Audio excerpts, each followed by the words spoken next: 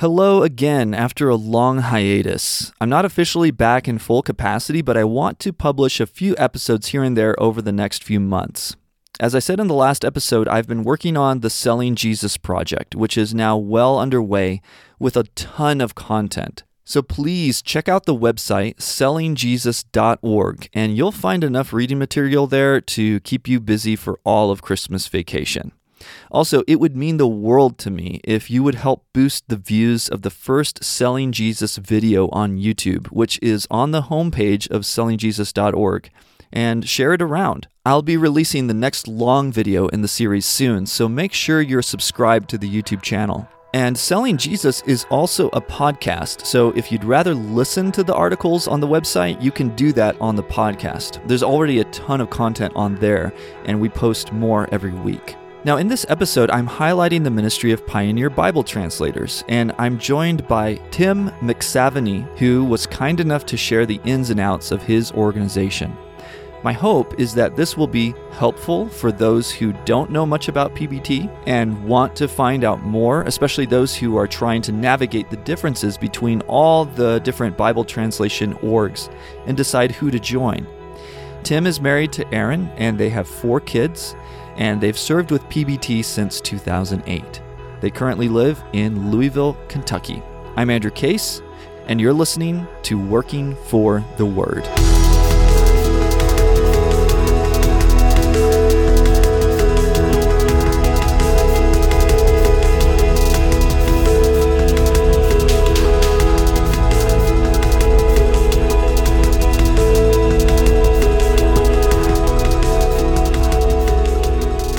I'm 39. I've been translating for quite a while now. So I joined my organization, Pioneer Bible Translators, back in 2007. That's when we did our graduate school. First we were doing undergrad at a Bible college. And one of the things that we'll talk about a little bit is the Christian church, which is kind of like where the Pioneer Bible Translators comes from. And so we've got like colleges that are part of our brotherhood, I guess. And so Johnson Bible College, which is Johnson University now in Knoxville, is where we did our undergrad. And then when we joined the org, and then moved our way down to Dallas, and then went to the Graduate Institute of Applied Linguistics, which is now Dallas International University. So that's where we did our master's degree. My wife and I both finished our master's degrees there. We were about to head overseas, had a baby with cleft palate, so we hung around for a little while, and then we finally left to go to Tanzania in 2012. And so we were living there doing translation for 7 years, had 2 more kids. Our number 3 ended up with a life-threatening nut allergy, so we decided to come back from the field to keep him safe. And now I go back to Tanzania 3 times a year to continue with a project that I have working on there. And I've got a new project, and so now I've actually got 2 translation projects, which is pretty rare in our org. But I have another one with Congolese refugees called the Banyamulenge here in Louisville, Kentucky. Great. So what's your role in these translation projects? Are you like a coordinator, exegete, consultant? Yeah, so we call ourselves facilitators, but really I think that out of those 3, exegete is probably the one that's closest. So I'm the one who knows the biblical languages. I'm the one who kind of also facilitates the project, like, make sure that everybody's hired well and that we've got the right training for our translators and for my coworkers, kind of the point man to make everything run. Also, as far as funding, I'm sometimes looking around for funding for our projects if they need it, which is especially true for one of the states because it's a lot more expensive than the Tanzania one. Right. So for those that don't know Pioneer Bible Translators, what do you guys do and what makes you distinct? Yeah, I'd love to talk about that because I don't know how everybody feels about their organizations, but man, I just love being a part of PBT. It's just a really great organization for me. In my opinion, it's a real gem. When I joined back in 2007, it was pretty small, 200 full-time missionaries.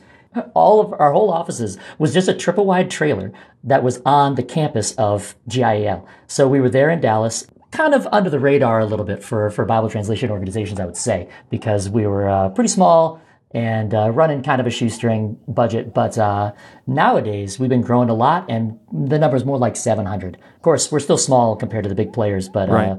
But we kind of are in the middle right now, I think, of being like having that small town org feel where you kind of know every single person. And then now we've got all this growth. And so there's a lot of new people, but the culture is still really cohesive and really fun, actually. And I would say, too, that like our leadership, even though we're bigger now, our leadership is still really accessible. The president of our organization, his name's Greg Pruitt, he came here to Louisville to visit the church because Southeast was given a big gift, and he came and visited our project. So he stayed at my house, and my 5-year-old piled a bunch of stuffies on him, and we talked late into the night. I feel really good about the leaders that we have because they're our friends. They're very reasonable, down-to-earth kinds of people. And Greg himself was a translator for, 15 years in West Africa. So he knows a lot about the things that we go through, all the kinds of, trauma that Bible translators experience. It's not like it's a very easy job. So I really appreciate that from the org, that they're really grounded in the work that we do.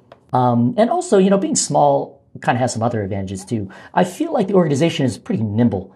We're able to change policies without too much drama. Sometimes like the bigger orgs can make some kind of like colossal mistake, and we can like avoid those mistakes because we're able to see those things coming, or maybe we can manage things a little bit easier because of our size. We also have a really cohesive structure. So most of what's going on in PBT, like I know about, I'm able to access all that stuff and all the people that are in the organization. While I don't literally know everybody now, like I did, maybe 15 years ago or whatever, still, whenever I meet somebody who's part of like our little tribe, as it were, I feel like they're my people, and we can get along. We've got a lot of the same values. We all kind of have the same methodologies, and it ends up being like a family, really, in a lot of ways. And I think that some people who have lived overseas, maybe on a mission team, they may know what this is like when you're overseas and you're like way off of the time zone of where your family is,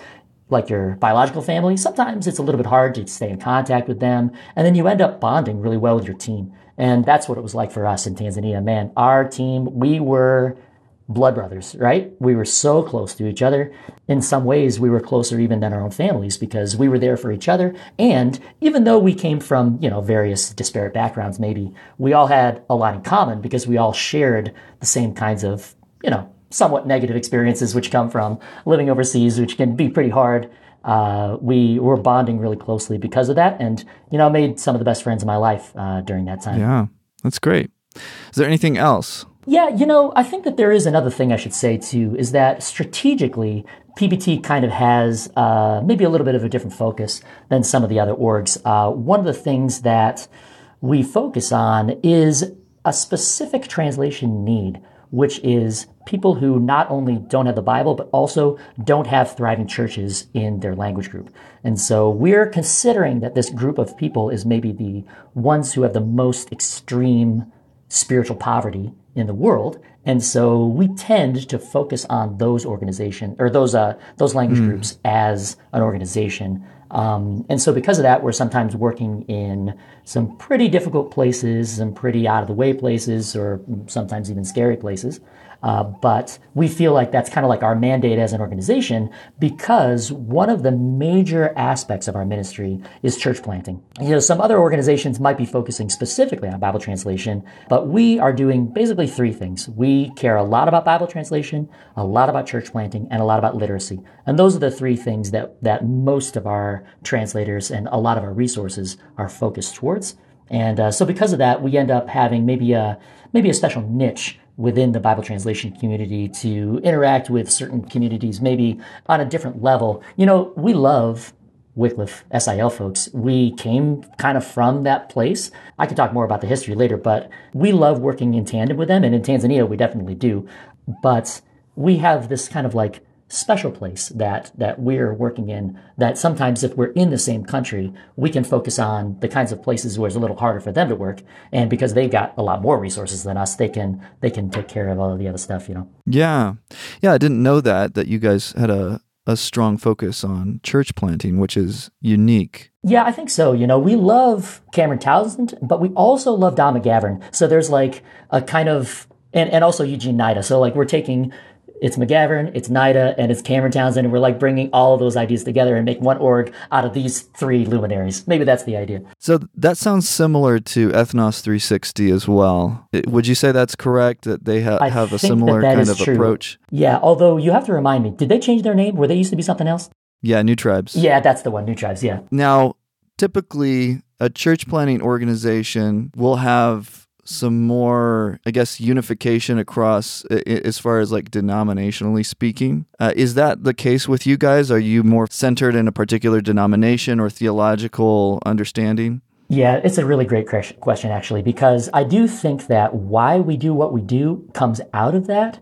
But I think I'm going to answer the question a little bit differently from maybe the answer that you're looking for. Because, yes, I'll start with this. PBT kind of started, so it was like mid-70s. A guy named Al Hamilton talked to Wycliffe, and he said, the people from our brotherhood, that's like the Restoration Movement. Now, is that a term that you're familiar with? No. Okay, so I'll back up just a little bit more. Probably a lot of other people won't be familiar with it. I think so too. Yeah, you know, when you grow up in it, you're just like, surely everybody knows about this, but then you find out that actually nobody knows about you. So we'll talk a little bit about this. So if you've ever seen a church that's just called Christian Church, or actually the ones that are more famous, maybe because they're a little weirder, is the Church of Christ that are non-instrumental. Okay. Yes. Those two denominations, and then also the Disciples of Christ, those three denominations all came from a certain kind of movement, which was called the Restoration Movement back in the early 1800s. And the whole idea of the Restoration Movement was to, ironically, kind of bridge the gap between all denominations. And the idea was that there are Christians in all denominations, and that we shouldn't try to disfellowship from people because they disagree with us on one or another of a non-salvific kind of issue. Like if you have mere Christianity in common, as it were, you know, it's like if you've got Jesus in common, then you can get along with people even if they don't do some of the weird things that one denomination or another denomination might happen to do. And our denomination does a few things that are unusual, different from other ones. I think that people, if they do know us, they might consider that some of the things that we do that's a little different is that we tend to have communion every week. We tend to put like a lot of emphasis on baptism. We care about baptisms a lot. We tend to be Arminian instead of Reformed, and we tend to have a really high view of the Bible. And so because of those things, along with the idea of kind of bridging denominational gaps, I think that those kind of like parts of the DNA of the Christian church kind of came through when Al Hamilton, the guy who started PBT, talked to Wycliffe, and he was like, you know, we believe things a little bit differently than some of the ways that Wycliffe people believe. So what do you guys think? Should we just join you guys and be like a little bit of a different group within your organization? Or maybe we should start like a sister organization with you guys. And apparently the wisdom at the time, it was like 1975, 1976, was start a new org and then like be close like sister orgs together. And that's what we've been doing ever since. It's been working really well. I think that the relationships that I have with my SIL colleagues who are in Tanzania is really strong. They taught me how to do survey. They help us with resources on occasion, and we work together with them, talking about like which language groups, because Tanzania's got 130 languages, so it was a big job. And we can work together with them. And we've always had really great relationship with SIL because we came from the same kind of place, even though denominationally maybe things were a little bit different. So I don't know. Sometimes it seems a bit paradoxical. We're just like, no denominations. And so let's make a denomination about it. But I do think that the hearts of all of those people was probably in the right place. And we ended up here with an organization that at least has its roots in the Christian church and the Church of Christ. Now, that being said, these days things are a little bit different. And in fact, in the 15 years or so that I've been a part of the org, things have changed quite a bit. At the time, basically everybody was from the Christian church. All of the recruiting was done through Christian church and Church of Christ colleges and schools, you know, like the Church of Christ schools like Lipscomb and Abilene, and then Christian church has a number of schools like Johnson and Lincoln, Kentucky and Ozark and Cincinnati and Florida. There's a few that like all of our people know that are like schools kind of in our brotherhood. That's where they were doing all their recruiting. But nowadays, things are really different. And I don't think that really anybody in PBT now would say like we're like a one denomination organization, like I assume like Lutheran Bible Translators is or something like that. instead, we're like, we have a history in this, but now I'm on a team of 6 people, and I'm the only one who is like from a Christian church, as it were. The rest of them are from various churches around. And of course, when we're working in Africa, almost everybody's Pentecostal, and there's no Christian church to speak of. So Yeah. things are a little bit different there too. Interesting. So, yeah, I'm learning a lot here. So I don't know what the distribution of different denominational convictions was back in the 70s across Wycliffe as an organization. I tend to think there probably were a lot of Dutch Reformed, but I don't know. Was it maybe a higher concentration of Reformed conviction within Wycliffe that caused a little tension there, or was it something else, do you think? Well, all that stuff is before my time for sure. But I do think that probably like Calvinism versus Arminianism was probably at the forefront. One of the things that the Christian church does is because they have this really strong view of the integrity of the Bible and how important it is, they read it in a very specific way. And in fact, sometimes you might hear people talk about blueprint theology especially in the Church of Christ. And the idea is that like anything that the New Testament church did in Acts, that's the kind of thing that we want to do. And so we try to like get rid of all the tradition and just instead focus on whatever it says in Acts. And we've got certain verses that, we care about a lot. If you hear about any Christian church or Church of Christ people, they're always talking about Acts chapter 2, 238. We want to talk about repenting and being baptized. We want to talk about devoting yourselves to the apostles' teaching and fellowship, breaking bread and prayer. The things that we care about are those kinds of things, like above a lot of what other churches maybe are focusing on. And sometimes I think that while we can fellowship with other folks, sometimes, I don't know, it's kind of sounding like we're like really strange. I don't know if we're so strange, but we do have some ideas that, maybe every denomination's like this. All denominations have their strange points. Yeah. I think so. Well, that's helpful. So what else do we need to know about the history of PBT? Anything else? Well, I guess I can say just a couple more things. We have basically, because we're so much smaller than the bigger organizations, we tend to focus on specific countries. So we've got 3 major branches. One is Papua New Guinea, one is Guinea in West Africa, and one is Tanzania. Now, we've got a lot more stuff going on, but those were kind of like our 3 major branches. And I would say maybe 70% of all PBT workers were working in one of those 3 countries. Now, nowadays, things are a little bit different. We're working in a lot of other places. At least for the first big part of the life of the org, we were doing that. Yeah, do you guys often get confused with pioneers? Oh, yeah. In fact, I think that Pioneers, which is a mission organization based in Florida, I think that they also started in exactly 1976, the same year that we did. And so a lot of people are just like, oh, Pioneers. Yeah, I've heard of you guys. And we're like, actually, we're not those guys. Okay. That happens a lot. All right, interesting. So you guys have your headquarters in Dallas, is that correct? Yeah, that's right. So if anybody knows about that school, DIU, we're literally just across the street from there. We used to have our building on the campus, and then we bought the plot that was across the way, and so now we've got a few big buildings over there. Gotcha. Okay, so don't go to Florida, go to Dallas. If you want to see us. Yeah, sounds good.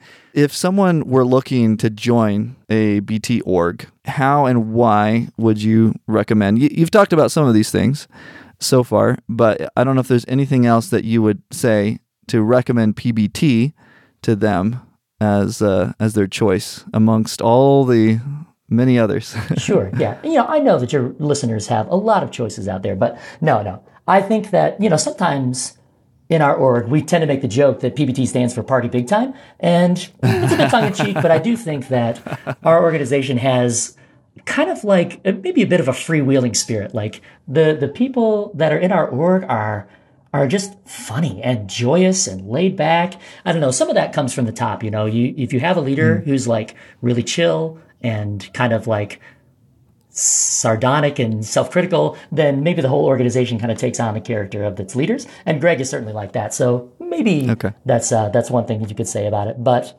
I do think that like the timbre of the org, like when I get with groups of our people, we have a great time. We're very cognizant of the fact that maybe we're out of touch, maybe we're total nerds, maybe the things that we care about are not the things that other people care about, but it doesn't stress us out. We have a great time. And so if people are looking for like a community, then I think that PBT sometimes can fill that role because we're small and we're really closely, like tightly knit. And we do have in our DNA, like I was saying, this goal of changing people, like transforming people's lives, transformed lives through God's word in every language. That involves a lot of church planting. So if people are interested in Bible translation, not necessarily as, like an academic work, but instead as like, if you care about the Bible in the way that like the Bible changed my heart, and so I want to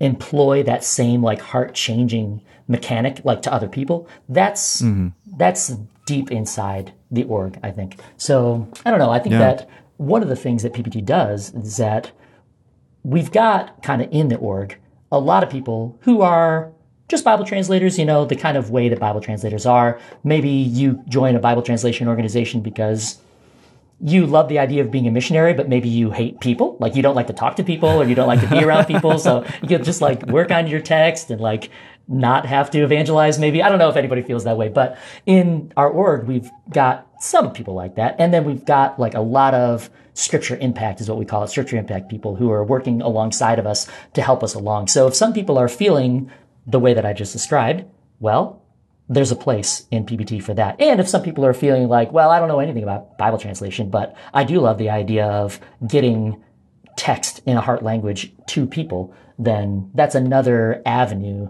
to serve in PBT. Yeah. So you mentioned the three things you guys are passionate about, church planting being one of them. How does that work? When you join PBT, do you just say, okay, I want to focus on church planting, but I'm not cut out to be a Bible translator, so I want to work on a team, so I'm focused mainly on the church plant, and then somebody else is focused on the scripture? Is that how that would work? Or yeah, that's exactly are you how it required works. to... Okay. Yeah, PBT, we've got some, fairly stringent training requirements. I mentioned that we got our master's degree, and it's because PBT required for us to be Bible translators basically one semester short of a master's degree. And so we decided to just go ahead and finish that. Well, if you want to join the org and be a scripture impact person, well, you have an entirely different track of training that's also really rigorous. I don't know. Sometimes, I don't know, I might even think that we overtrain a little bit because it's like, a year and a half, 2 years of work before you get on the field. Sometimes that could be a pretty heavy lift for people, especially like non-traditional folks who are like not just coming out of college, but like just want to join a ministry. Sometimes that can be a little bit of a lift, but in general, we feel like the training is really important and we want people to be out there with all of the tools that we need. And so there's different tracks and then also literacy is the same way that literacy workers have their own special track. Okay. So yeah, that would be another great thing for if someone is very interested in church planting or a more holistic approach, you guys would be a go-to organization. I think so. And maybe one more thing I can mention too is that just recently, PBT has been getting a lot into deaf ministry. I think that deaf Bible translation is maybe a little bit of a new thing for Bible translation orgs in general, and PBT's really dove right into that. So we've got a pretty robust, for our organization anyway, deaf ministry focus. And we've got a lot of things working on that avenue as well, not just obviously for English, but or for American Sign Language, but in Tanzania where I was working, we have a full-time worker who is translating the Bible into Tanzanian Sign Language. Okay, awesome. As far as orality, are you guys also increasing your focus on oral Bible translation? I think that to the extent that we can, we are, but in one of the ways I think that we struggle as an organization is because we don't have all of the resources that somebody like Wycliffe does. It can be a little bit harder for us to do things that we don't have a lot of experience in. In some of the countries where we work, we're doing those things. And I think that for at least us in Tanzania, which I can speak to the most, we focus a lot on audio scriptures, but we don't tend to use like audio methods of translation. We tend to focus on written translation and then put those things into audio formats. Actually, we found in Tanzania that the audio scriptures that we make are almost universally used more than the written stuff anyway. And so that we focus on that. Even in the project that I have here, the Diaspora Project, even though we're quite new, one of the first things that we're doing. We're going to finish the Jesus film before we even publish Luke, because we got the Jesus film coming up in just a couple months, and Luke is probably not going to be finished until the end of the year. Cool. Do you guys also do some of the other media? So I'm thinking Luma Project and other stuff like that, or you focus mainly on Jesus film? For now, I've only seen the Jesus film for our org. I reached out to the Luma guys because they had like these amazing videos that I thought were really good, and I wanted to utilize them, but I didn't get a lot of headway with them just yet. But I don't know, I'm not closing the door on that just yet. One of the things too that maybe comes from, I don't know, I guess I should say one more thing about the Christian church is that one thing that we really care about too is not having any kind of hierarchical structures in the church, and also even like parachurch organizations are sometimes kind of looked askance a little bit. But because of that, we end up in this place where a lot of the missionaries are quite independent. And, you know, the project that you're doing, you have a lot of freedom to do the things that you find are valuable for your context.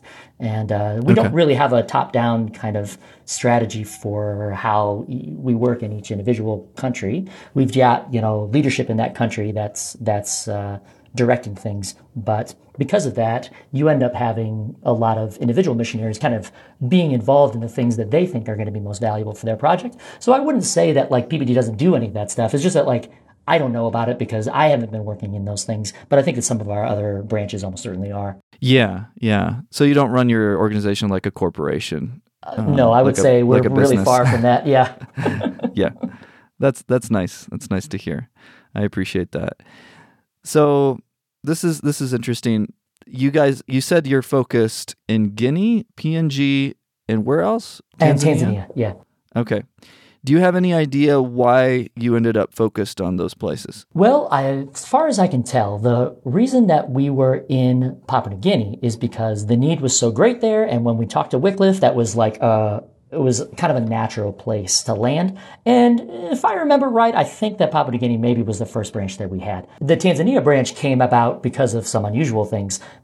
Some folks were wanting to join the org, they wanted to work in Africa, and they ended up settling in Zaire, which, of course, it's the Congo now, but at the time was Zaire, and after a little while, Mobutu kicked them out, and then they ended up landing in Tanzania. But they still called their branch the East Africa branch because it was their dream to get back to the Congo sometime, but there was a big amount of time when you couldn't work in the Congo at all. It was just too dangerous. And even now it's fairly dangerous in the places where they want to be. But somehow we managed to get back there in a very roundabout way through this diaspora project. And that's another thing that's a bit new, maybe for Bible translation organizations. I remember we started this project about a couple years ago, and I had a lot of people, even from SIL, who were talking to me about like, hey, how are you doing this? Can you tell us more about this? Because it sounded like they wanted to be more involved in diaspora themselves. And so I think nowadays they've got a lot of projects starting just this year, maybe 4 different diaspora projects. But that's another thing that's a bit, a bit pioneering, as it were. That's great.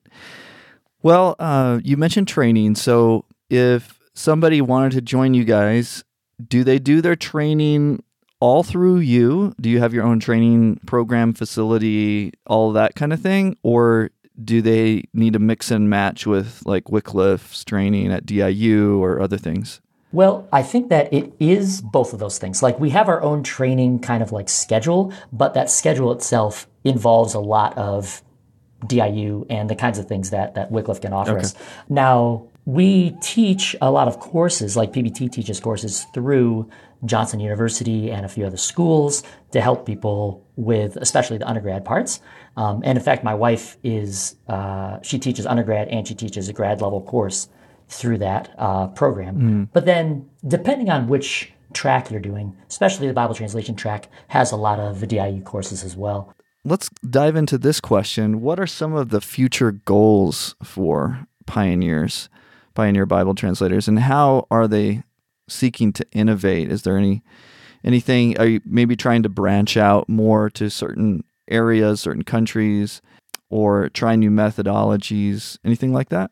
So I would say that we as an organization, because we just don't have like a lot of the heft of the other ones, we have tried to find our niche in these Bibleless and churchless people groups. And the goal that we have is having 250 projects. We've got about 110 right now. So our goal is 250 projects in total for our organization to reach the number, which I think it should just be around 300. And then with all of the other Bible agencies, part of that forum of Bible agencies or whatever, then we'll be doing our part. And so we've got that direct goal, and that's the one that we're trying to fulfill. So when that comes to where to work, we think about those kinds of people, the people where they might fit into the place that we're the most, maybe the most able to interact with those kinds of communities. And those are the ones that we're focusing on. Gotcha. Well, great. Now, yeah, tell us how people can be praying for your organization these days. Yeah. So, one of the things, I don't know if I mentioned it or not, I feel like it's funny because we say prayer is our strategy. It's something that we care a lot about, but it's also sometimes something I feel a little bit self-conscious saying, because it's not that like we have a monopoly on prayer or anything, but it is true that prayer is just such a really important part of our organization and such a part of the DNA of what we do. And so we're always praying for God's direction and God's wisdom and God's power and God's love to just permeate everything that we're doing. We want to go where God leads us and not base something on something outside of that. And so if we can receive direction from God and move in those directions, that's the thing that we want the most. That's what's going to make us happy. So people who want to pray for us, just pray for God to lead us and for us to be wise in the choices that we make, with the limited resources that we have, to find the right places, to work with the right people, and to let the Spirit move in a way that can really impact people for the kingdom. And if people are feeling like they're like-minded in this sort of thing, then we want to bring them along with us.